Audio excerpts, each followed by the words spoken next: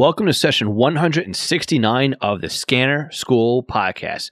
We teach you everything to know about the scanner radio hobby. Today's podcast is sponsored by this month's webinar, Why Every Scanner User Needs a Software-Defined Radio, the number one underrated tool that should be in your setup. This free live webinar will be held March 23rd, 2021 at 8 p.m. Eastern U.S. time. Virtual seats are limited, and you can sign up at scannerschool.com/webinar. If you're listening to this in the future where you cannot make the webinar, you can always catch the replay at scannerschool.com/webinar. All notes from today's podcast can be found on our website at scannerschool.com/session 169. Before we start this week's podcast, I'd like to take a moment to thank our Patreon supporters. Patreon is a month-to-month sponsorship platform. We have 3 different support tiers, each with different benefits. But the most valuable tier is our $5 a month tier. This equates to sponsoring the podcast for about $1 per episode. Now, not only do our $5 Patreon supporters receive the podcast early, but they also receive a commercial-free version of the podcast delivered directly to their podcast player. Some may say that the included Squelchy sticker pack that is mailed to your home is the best benefit of the $5 level, but I think it's the community or the club that is growing at this level. You see, we meet once a month on Zoom, and we have a roundtable discussion about scanning, ask questions, offer advice. Some of the members are answering other people's questions, and we just talk with our fellow Scanner School classmates. This is an exclusive group for our $5 Patreon members. Now, again, if all this wasn't enough at that level, you'll also receive discounts to upcoming Scanner School courses and offerings. Now, you can help support Scanner School by going to www.scannerschool.com/Patreon or www.scannerschool.com/support. Now, I'd like to thank all of our Patreon supporters at all levels, and they are Blurpy Benner, Brian King, Buzz Gold, Chris Paris, Craig Harper, Dan, David C., Denny Crotty, Ed Walsh, Eddie K., Edward Bramblett, Evan Barak, Gary Fletcher, Guy Lee, James Broxson, James Felling, James Peruta, Jeff Block, Jenny Taylor, Jim Heinrich, John Goldenberg, Ken Newberry, Kevin Zwicky, Lenny Bauer, Les Stevenson, Mark Beebe, Mason Kramer, Michael Kroger, Paul Teal, Raymond Hill, Richard Armstrong, Robert Kanzler, Ronnie Bach, Sal Marandola, Tim Mazza, Ted Glendy, and William R. Cand. Now let's start the podcast. Welcome to The Scanner School, a podcast dedicated to the scanner radio hobby. Class is about to begin. Here is your host, Phil Lichtenberger. My name is Phil Lichtenberger, and my amateur radio call sign is W2LAE, and welcome to Scanner School. This podcast is here to teach you everything you need to know about the scanner radio hobby, and we are looking to help you with your scanner radio questions. If something about this hobby has you stumped, please fill out the form or click on the SpeakPipe button at scannerschool.com/ask or leave us a voicemail at 516-308-2885. We will answer your questions on a future Ask Scanner School episode, which releases on the first Tuesday of every month. One lucky person will receive a free tutoring session if they leave us a voicemail or a SpeakPipe question. So today we have Alex Ruma, the author and creator of SDR++. SDR++ is free, open source, and cross-platform software for your software-defined radios. What makes SDR++ pretty awesome, besides the fact that anyone with coding background can actually be a part of this project and help Alex with the software, is that Alex created the software out of necessity. And not only that, but Alex is almost a full-time student. So he's doing this in his part-time. And not only does Alex create and work on SDR++ in his free time, but he's also building a community around his software on Discord. So we'll have more information on his community, the software, and how you can help support his efforts via Patreon or with coding in the session notes at scannerschool.com/session 169. So let's get right into this week's interview with Alex. Alex, welcome to this week's podcast. Hey, Alex, how you doing? Thank you so much for being a guest this week on the Scanner School podcast. I really appreciate you taking the time to be here.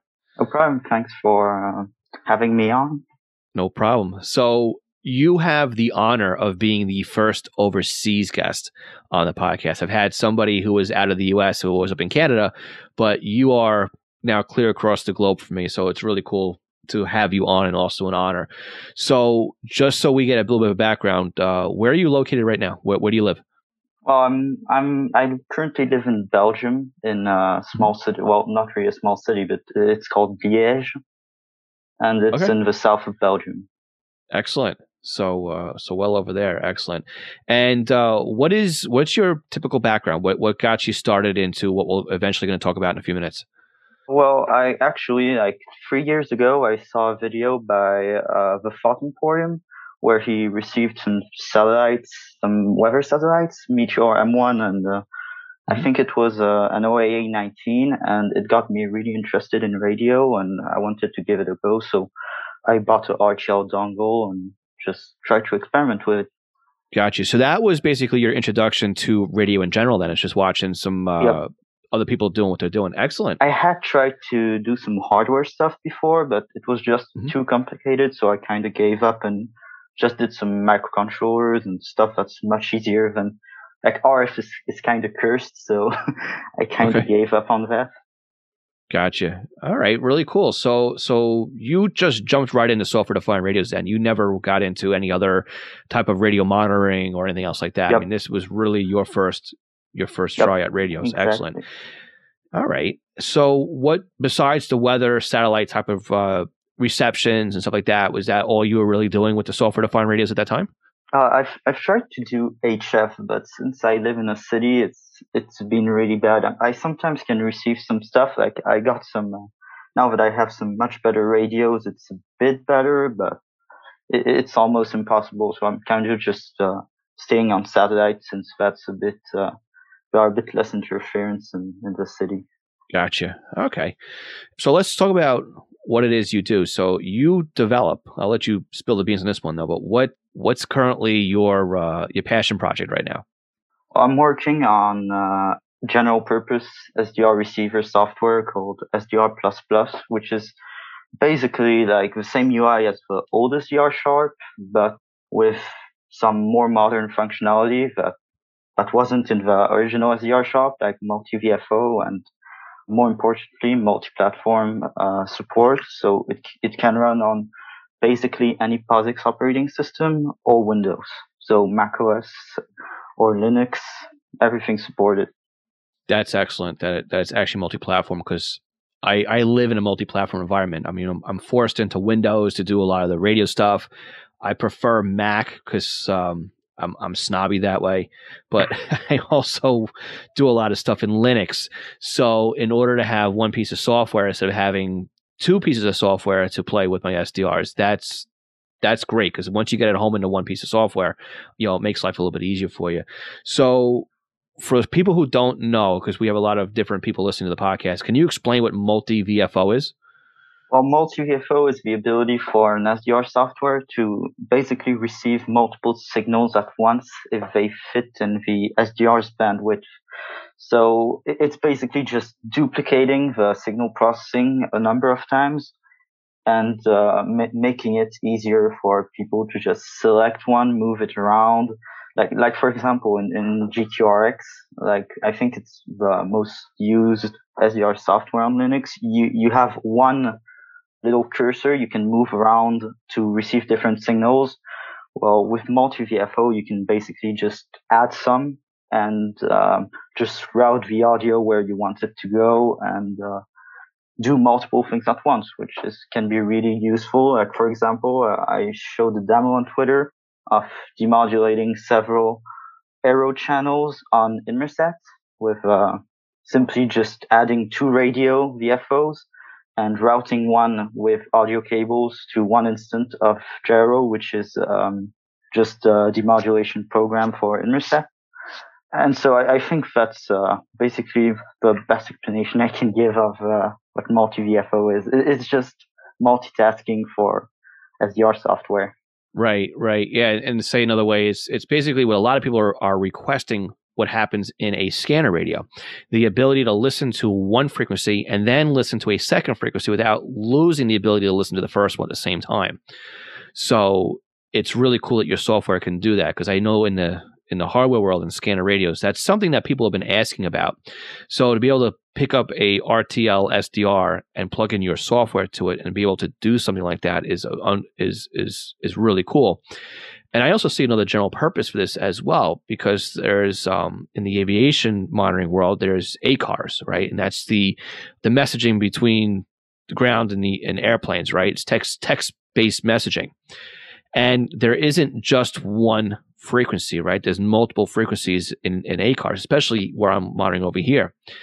And if I want to bring in all these different ACARS frequencies into an ACARS decoder or whatever, I need to have multiple dongles set up, multiple RTL sticks, multiple pieces of software running to monitor each frequency.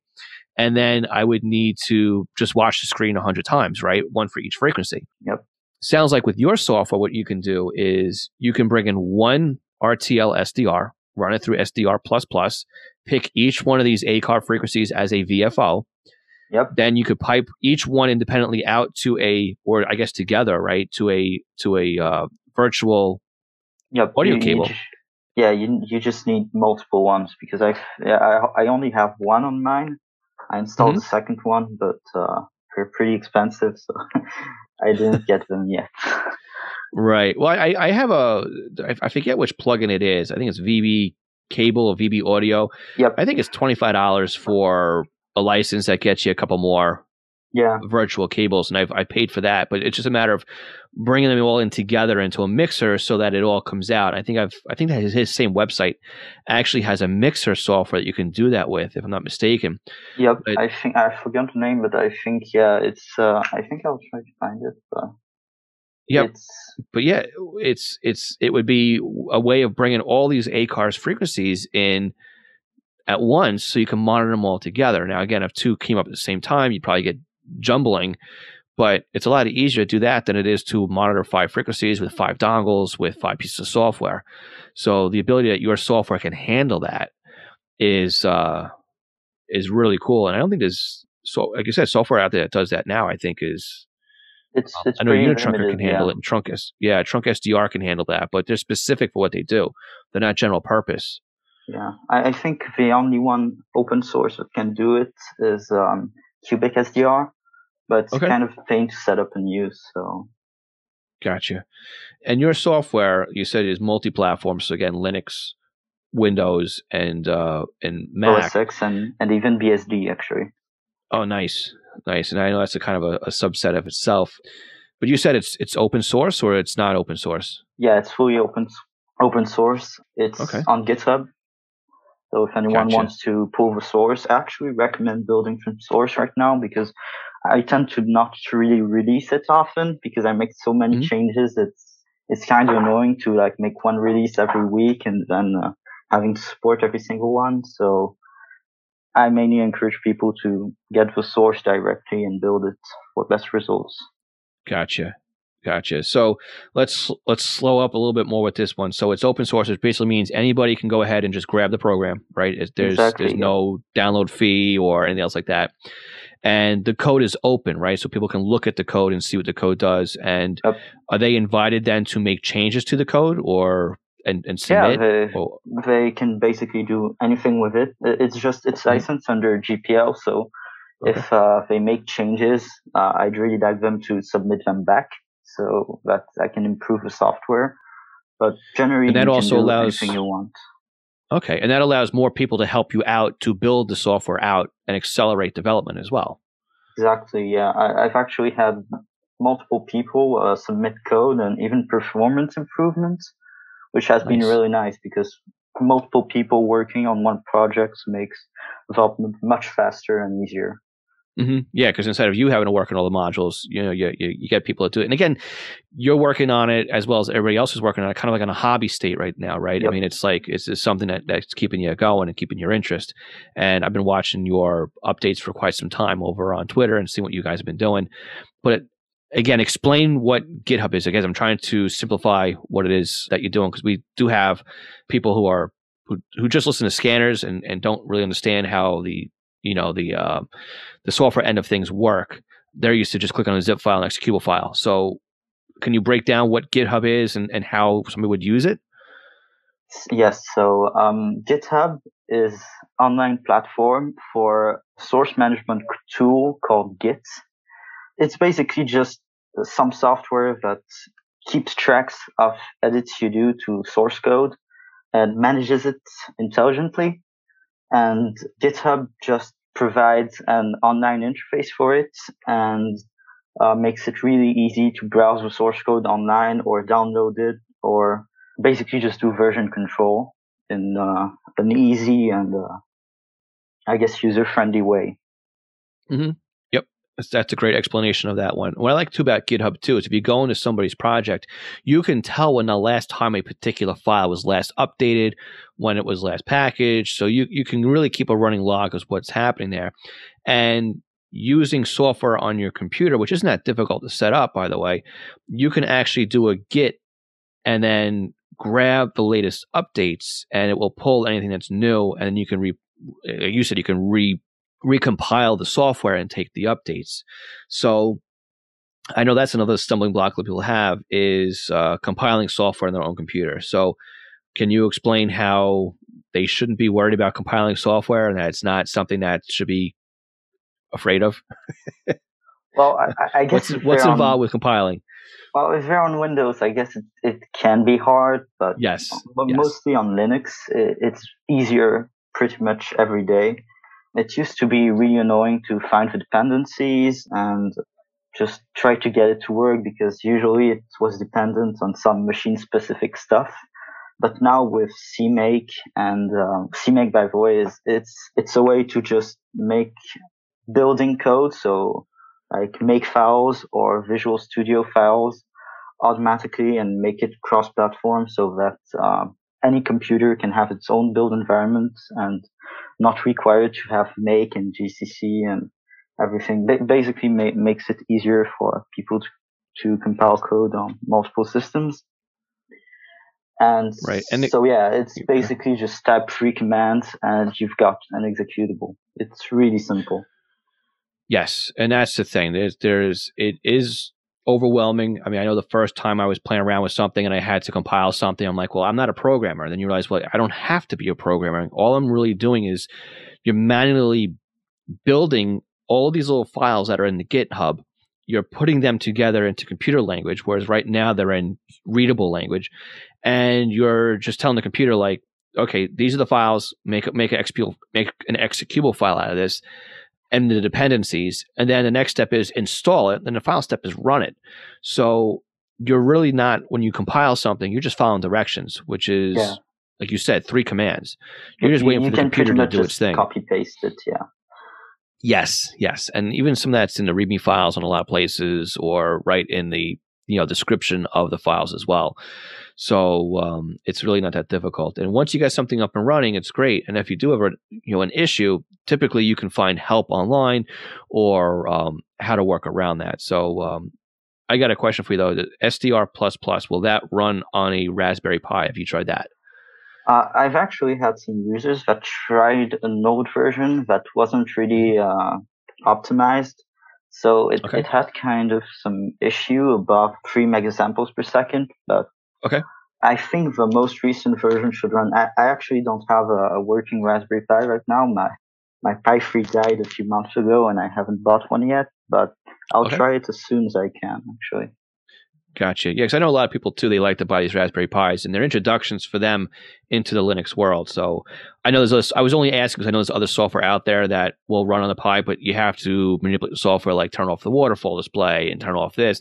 But a lot of that's what makes SDR++ what it is the ability to see the waterfall display and to click on things. So I was just curious how well, if at all, it worked on there. So, but sounds like that would be something that might be in development as well. So what radio hardware are you using in SDR++?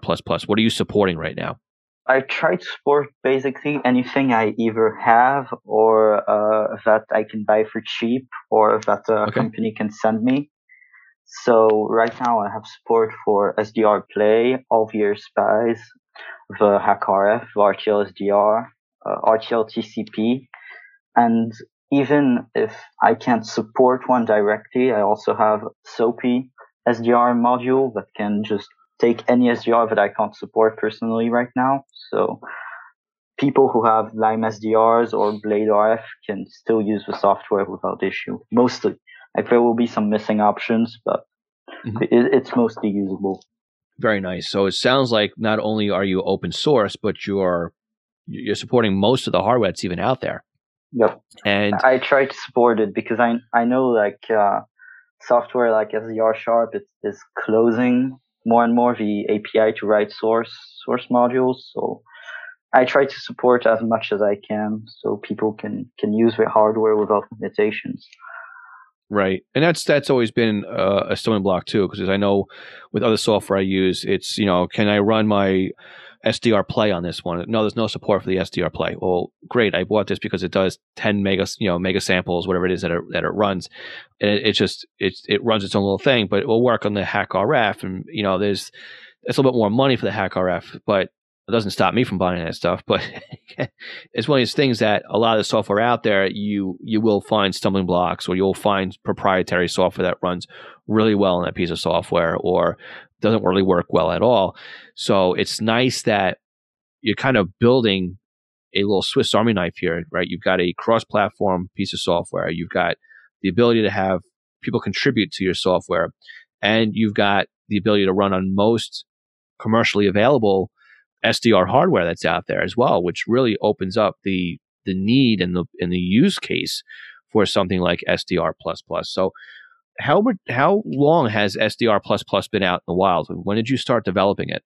I started developing it last year in June while lockdown because I was kind of bored and wanted something to do. And then I just continued developing it through the past 6 months. So yeah, it's not really old yet, but no, not at all. It's still very fairly new. That's excellent. So this basically, you said you were looking for something to do, so you sat down and started building your own software. Yep. Excellent. And also, I kind of had a need for it because I'm switching to Linux as my main operating system. Okay. And GQRX is too bare bones for me, so I wanted something like kind of SDR Sharp equivalent. Gotcha. And with more capabilities, yeah. So it's the old necessity is, was it necessity something, modern invention? I forget what.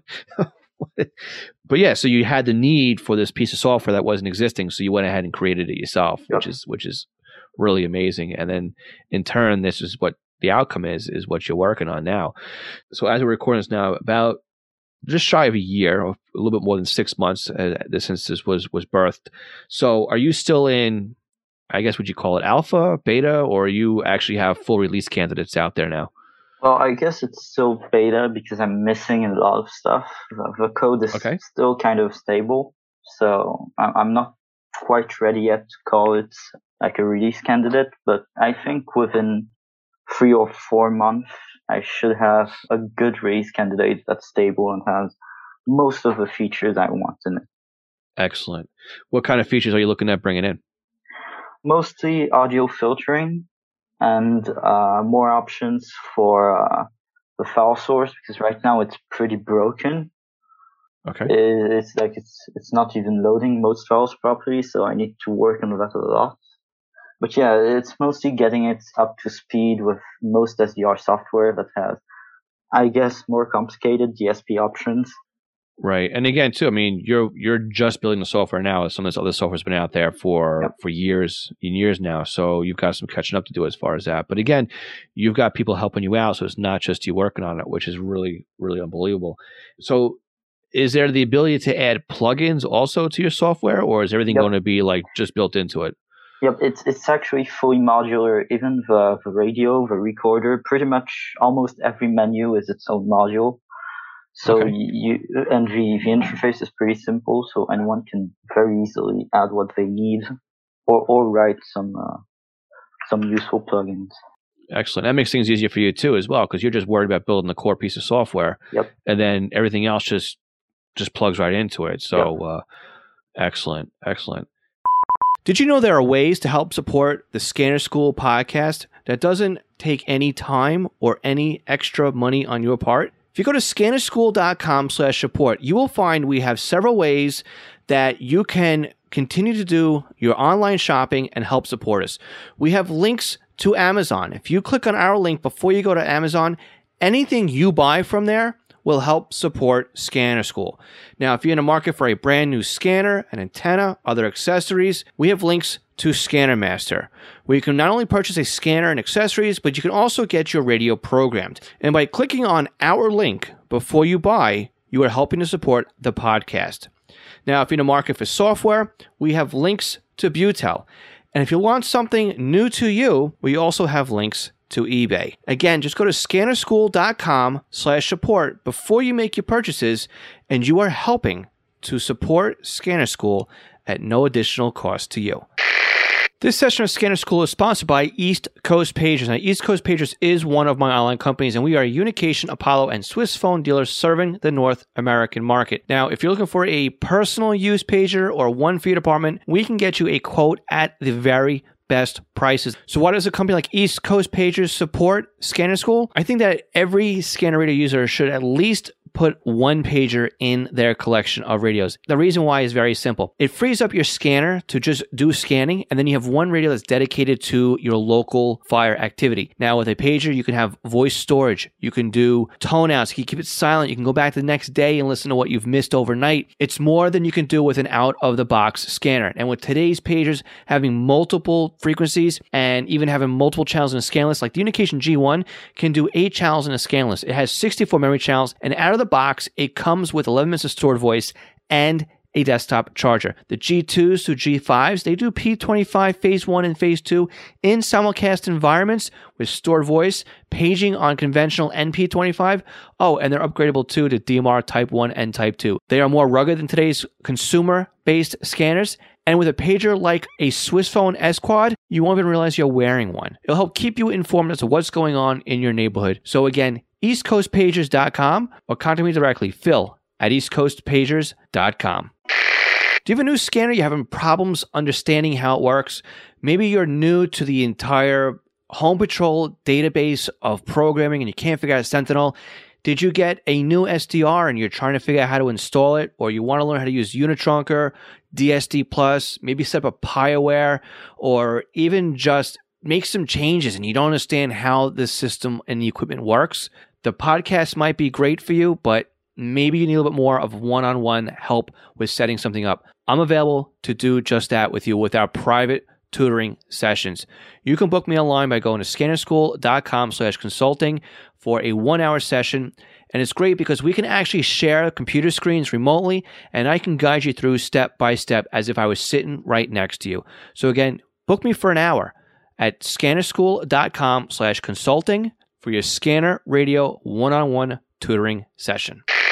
National Communications Magazine is your personal library of scanner, CB, GMRS, FRS, MURS, and two-way radio articles written by the best minds in the business over the past 3 decades. Your NatCom personal online access account allows you to download the newest issues of America's Hobby Radio magazine, as well as back issues too.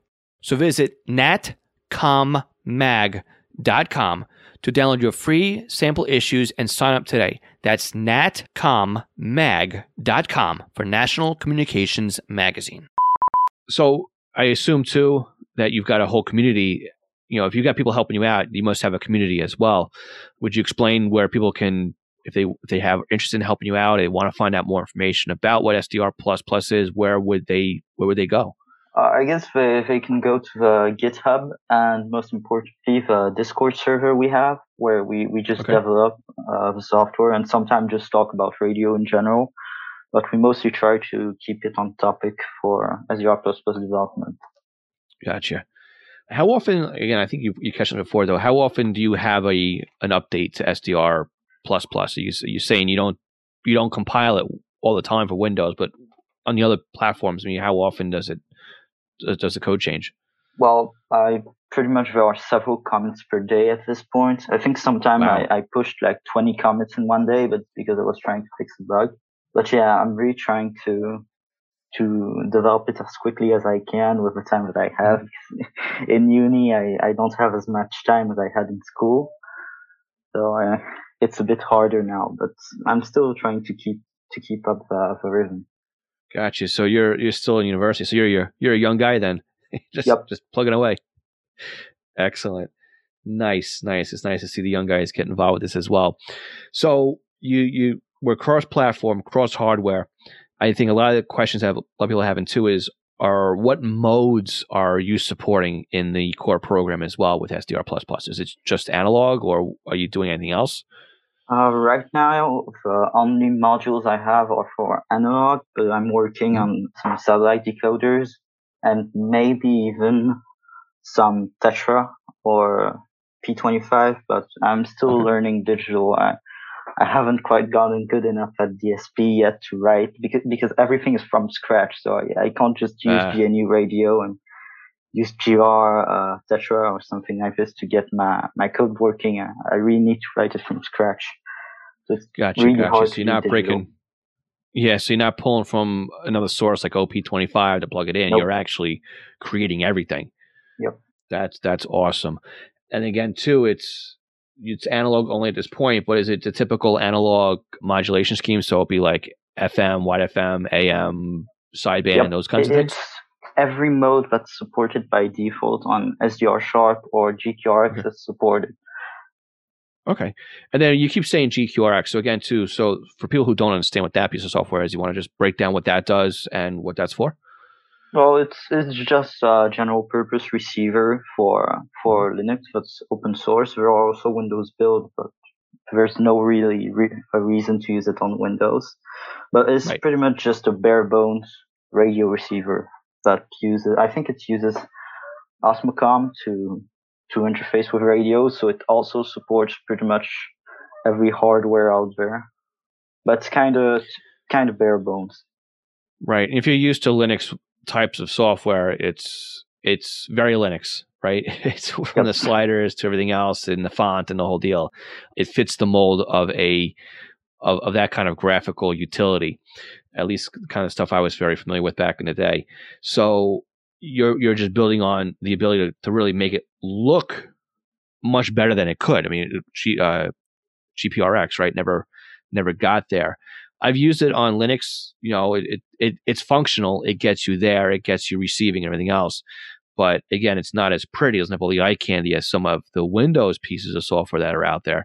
But again, too, with what SDR++ is doing, you're bringing all that prettiness into the Linux world. And again, GPRX is only, I think, one of the few things that work on the Mac. I know I've spun it on here as well, so I'll definitely be checking out the code here on my Mac as well. I wasn't aware of the fact that you went on worked on here as well. So does it fall back on Java, or is it something that's just the way your code is written that it allows to be multi-platform? No, it's just C++, but it's not using any operating system dependent code, and in some part it has to, but I've made it so that it can be it detects what operating system it's being compiled on and uses the appropriate code. Gotcha. Okay. So if somebody's interested in playing with SDR++, they've never compiled code though, do you have any resources available to guide somebody through the process? Yep. They can just read the README. There are commands they can just copy paste, and it should work on most Linux distros. There are some small issues with Debian SID, but which is the beta testing platform of Debian, but otherwise it works for most people. And if they still have an issue, they can just ask on the Discord, and I'm usually there to help, or someone else can help too. It's really it's not magic. It's pretty simple. That's what we call FM though. It's freaking magic. So it's although we use a different word there which I don't want to use in the podcast, but yeah, so that's how we explain FM over here.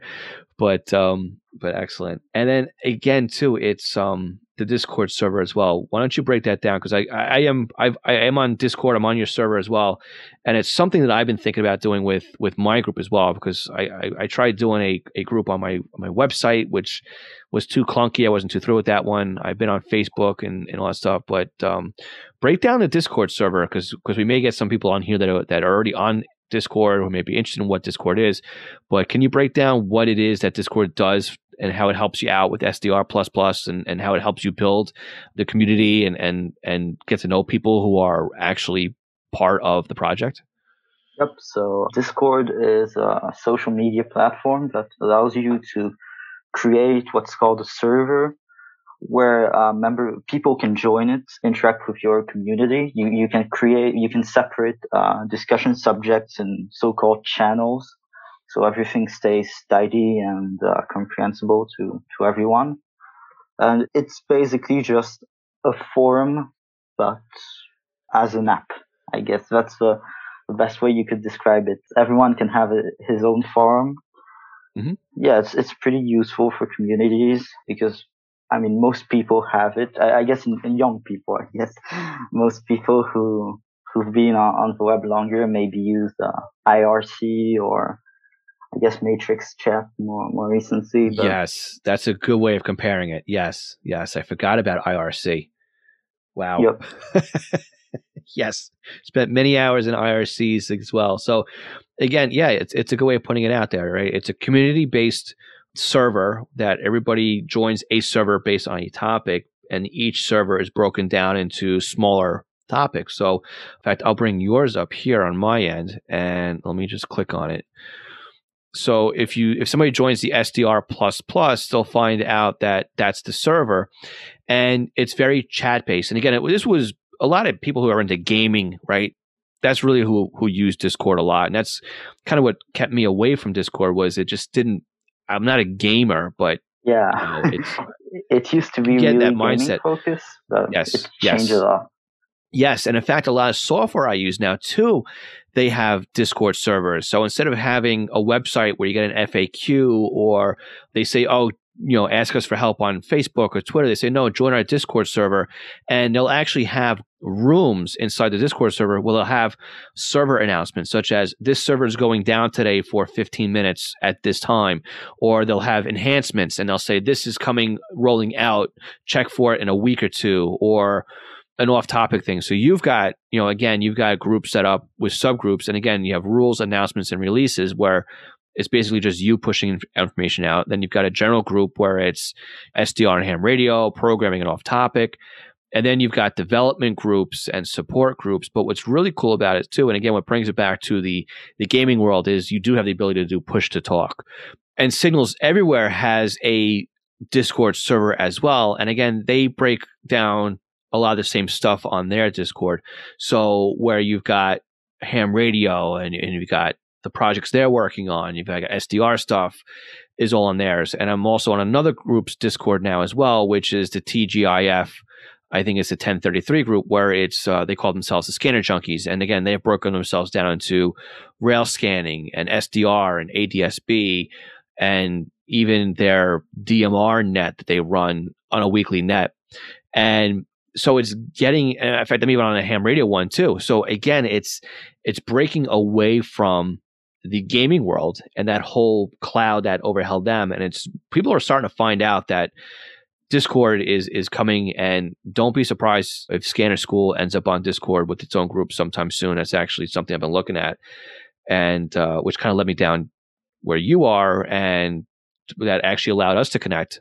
Right, we connected through Discord as well. So it shouldn't be discounted as a server. And again, too, it's nice because it takes people off of Facebook, where a lot of people don't like what's going on there, as far as whether it be your political views, you don't want to see everybody else's nonsense, or you feel like they're being over censored, or you don't want to be under, what Zuckerberg is promoting or doing, that, whatever he wants to do.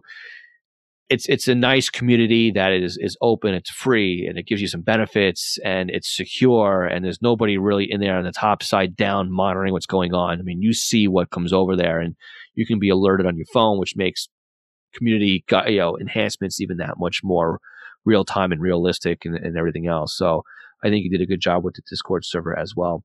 So is there anything else that SDR++ has been doing, or that we haven't yet talked about yet? Well, I guess we haven't really talked about, I guess, its performance compared to other software. Sure, let's go there.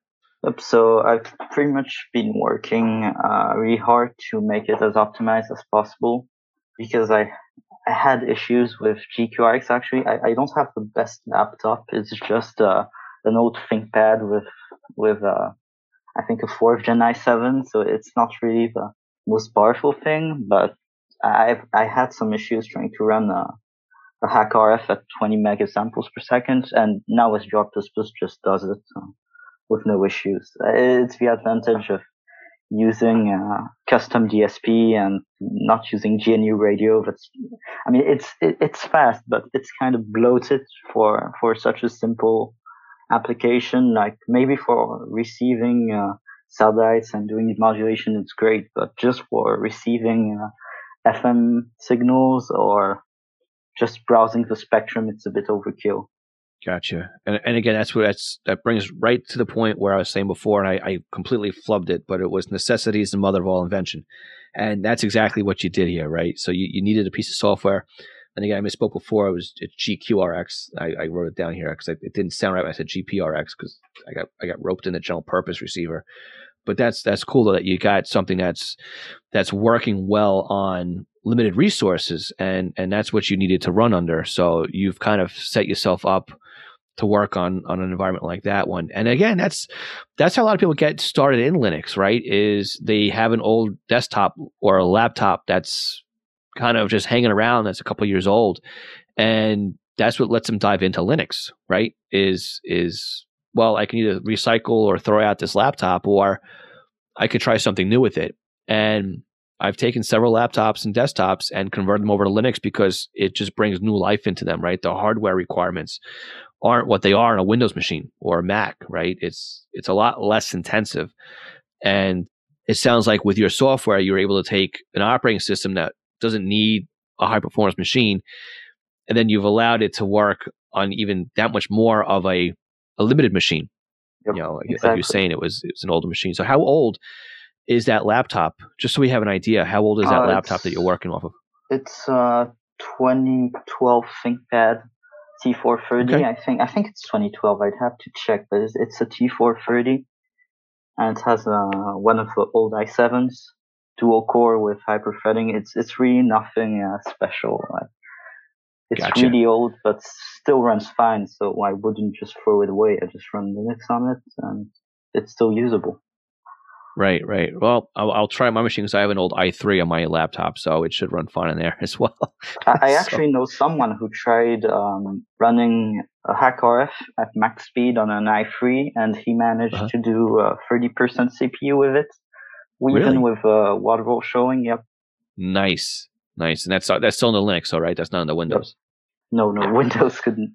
I mean, it's just Windows itself would destroy that i3.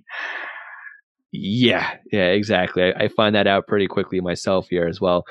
But it was a bargain machine I bought at the time that I just needed a Windows laptop, and that's what I went with. And it's like, you always go, I should have spent a little bit more money. It's never enough, when it comes to performance, because you end up starving somewhere along the line really quick. But again, these are things that people won't necessarily see on an RTL SDR or a NUELEC dongle that's bringing in 2.4 megabits a second, because they're just not right. It's when you when you're doing times 10 on that, right? When you're bringing in 20, that's a lot of RF to bring in, and that's the world that I like to live in, though, because you can look at the spectrum in 2.5 megahertz chunks, but why would you want to do that if you can bring in 20? And that's when you see like the whole band, right? Here in the States, we've got a public safety band that goes from about 450 to about 512. So you can bring in 450 to 470. And that will show you, right, what's going on everywhere. And then you can zoom in on it and everything else. So to be able to do that and again, trying to find where things are, right? They just installed in my house this past week a smart meter, and I'm not really that thrilled about it. But I know now, using your software and my HackRF, I can look from like 902 to 922 and see if I can see the blips and where the spikes are, right? By using, I guess you've got a peak meter on there as well. And I should be able to really quickly find my smart meter and then dive into that one and then find out the serial number is on that one and then start looking at the code that way. Whereas if I was going to do that with an RTL SDR at 2.4, it would take me the better part of a day to try and find the signal. So having the bigger hardware and having the ability to bring all that in, and again, as you're building the software to do that quickly and efficiently, I mean, that's unbelievable. So where do you see SDR plus going in the future? I mean, what is on your wish list? Well, I really wanted to become, I guess, as good as SDR Sharp, which has a lot of plugins for pretty much anything. And I would really like to have the same options in SDR++, so that Linux users don't have to run a Windows VM or use proprietary software just to get those features. And right now I'm mostly working on trying to get weather satellite decoders built in. So, well, I guess as modules, but just so you wouldn't be required to use external software for Meteor and OAA, pretty much the things I started with, which used to be kind of annoying. Like you had to record audio and you had to run it through, I can't remember the name on Windows of the software, but basically you recorded audio and you had to resample it to a certain speed. Otherwise the software wouldn't work. It's right. Completely ridiculous. And then finally you get an image, and I think that's a bit annoying. So I want to make something built in that would directly decode the signals from the satellites and not require anything external. Nice. So again, you're simplifying the process. Yep. Excellent. Yeah, I've never played around with Meteor myself, but I've seen the process, exactly how you describe it. You got to record it, then you have to post-process it, and as you're playing back that audio, then you get the images. So it could be kind of lengthy to find out if things are working for you or not until you get things dialed in, because you don't know until you go ahead and do the playback, and then you don't know when things are broken. So that's really cool you're working on that one. And I assume too, right, you can pipe out to a virtual cable. So if somebody wanted to use SDR++ as a front end to say DSD+, I mean, they could do that as well with SDR++ then, right? Yep. They just need to select the audio cable as the audio output, and it would directly just send the audio to your software. Excellent. So it sounds like, I mean, you know where you want to go with the software. Time right now is really what's going on. So it's great that you've got help doing that. Say we've got some people who are out there who are programmers who enjoy doing this kind of stuff or maybe want to help out. Where can somebody reach you in order to start picking out the code? They just go to GitHub and just pick a module and just start coding it and then just submit it? Is that all they have to do? Yep. Basically, they can just create what's called a fork of software. You can do that on GitHub. You just have to click one button and you'll kind of have your own version of it. And then you can make changes and just submit these changes through GitHub. And then I can merge them in the software and they get accepted. And for help, if some people need help with the development, they can just join the Discord, and I'm happy to help them do what they want. Excellent. And what we'll do is I'll put a link to the GitHub and also to the Discord server in the session notes for today's podcast so that people can go ahead and just join both those groups. And again, too, you're also on Twitter too, right? Where people, I mean, that's, you show a lot of updates and enhancements and what you've been doing over there. And we'll also put the Twitter link also in the show notes today. But if somebody just wants to grab it right now, I know it's a little bit crazy with the letters, but you want to give out your Twitter handle? Yeah, it's just twitter.com/Reiser. It's really bad spelling, so I think a link would probably be easier. Excellent. Okay, we'll put the link in, or I'll spell it out phonetically in the post roll here as well. So Alex, you've also got a Patreon set up as well. And again, people who listen to the Scanner School podcast are pretty familiar with Patreon, how it helps support month over month people's to help fund projects and stuff like this. So you also have Patreon set up. So why don't you go ahead and tell people how they can help support you and support the project. If they can't support you with coding, how else can they help support SDR++? Yep, so they can just join Patreon. I have several tiers, and simply starting $5, you'll get a Discord role. And if you join some higher tiers, you'll even get some early demos for some modules that I haven't published yet. I don't have some right now, but in the future there will be. So yeah, you can just join Patreon. It helps a lot with buying hardware that I can't get from companies, or just getting some antennas and making the project easier as a student.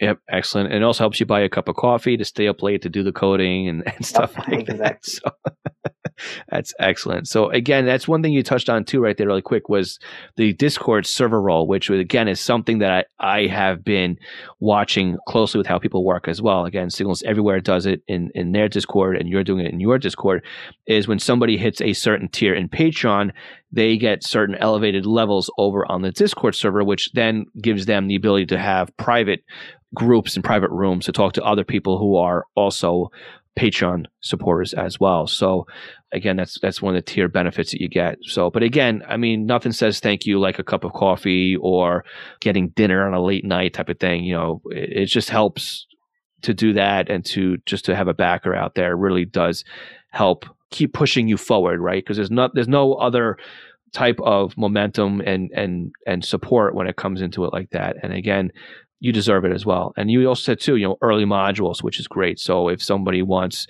the bleeding edge version of SDR++, they're able to get it before the general public, before it gets released.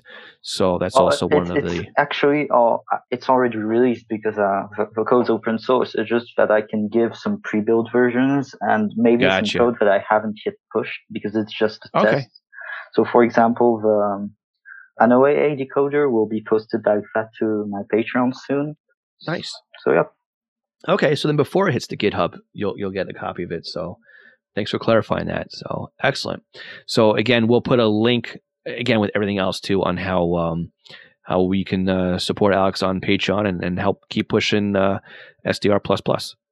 But listen, Alex, I want to thank you very much for taking the time today to go through your passion project, right? And again, that's what really makes the hobby like this so cool when it comes to radio and scanning, because again, you and I live in two different worlds, right? I'm more into the scanner radio, the hardware stuff, but scanner radio ties into software-defined radio. We've been spending the last few weeks on the podcast talking about software-defined radio, and your introduction to radio happened to come through software-defined radio. So everybody's kind of coming in together, right, into this SDR world. I mean, again, I've said it before in the past. I think this is definitely where the scanner radio hobby is progressing into, is the world of SDRs. And you just happen to be one of these people that is working right on this project itself. So is there anything else that you think that we've skipped over that you'd want to bring up, or where are we in your book? We're okay? To be honest, I think pretty much covered everything. So yeah. Excellent. Well, Alex, I want to thank you again for being on here and taking the time, because I know it's a bit of a time shift, so it's got to be early evening where you're at right now on a Saturday. So, yeah, it's 5 p.m. 5 p.m. and I got 11 over here a.m. So you'll be splitting for dinner and I'll be splitting for lunch. But again, we'll put all the links to where people can find SDR++, where they can find you on Twitter, so they can follow your updates there as well. We'll put links to the Discord server in the session notes as well. And also, if I didn't say it already, the GitHub. I think that covers everything as well. So again, Alex, thank you so much for being on the podcast and for sharing what SDR++ can bring to the hobby. Yep. Thanks for having me on. Okay. Thanks again. Alex, thank you for being on the podcast and sharing your background with software-defined radios and your project, SDR++. In our session notes, we'll have links to Alex's Twitter account so you can follow the updates on his project, the GitHub link so you can download the software, and also links to his Discord and his Patreon pages where you can help support the project. We'll also include some tutorials in our premium SDR course, which will release shortly. And if you're interested in software-defined radios, you may sign up for our free SDR training course at courses.scannerschool.com or by checking out March's webinar at scannerschool.com/webinar. And if you'd like to be a guest on the podcast and share your scanner radio or even your software-defined radio projects or background or whatever it is you're working on, I'd love to have you on the podcast.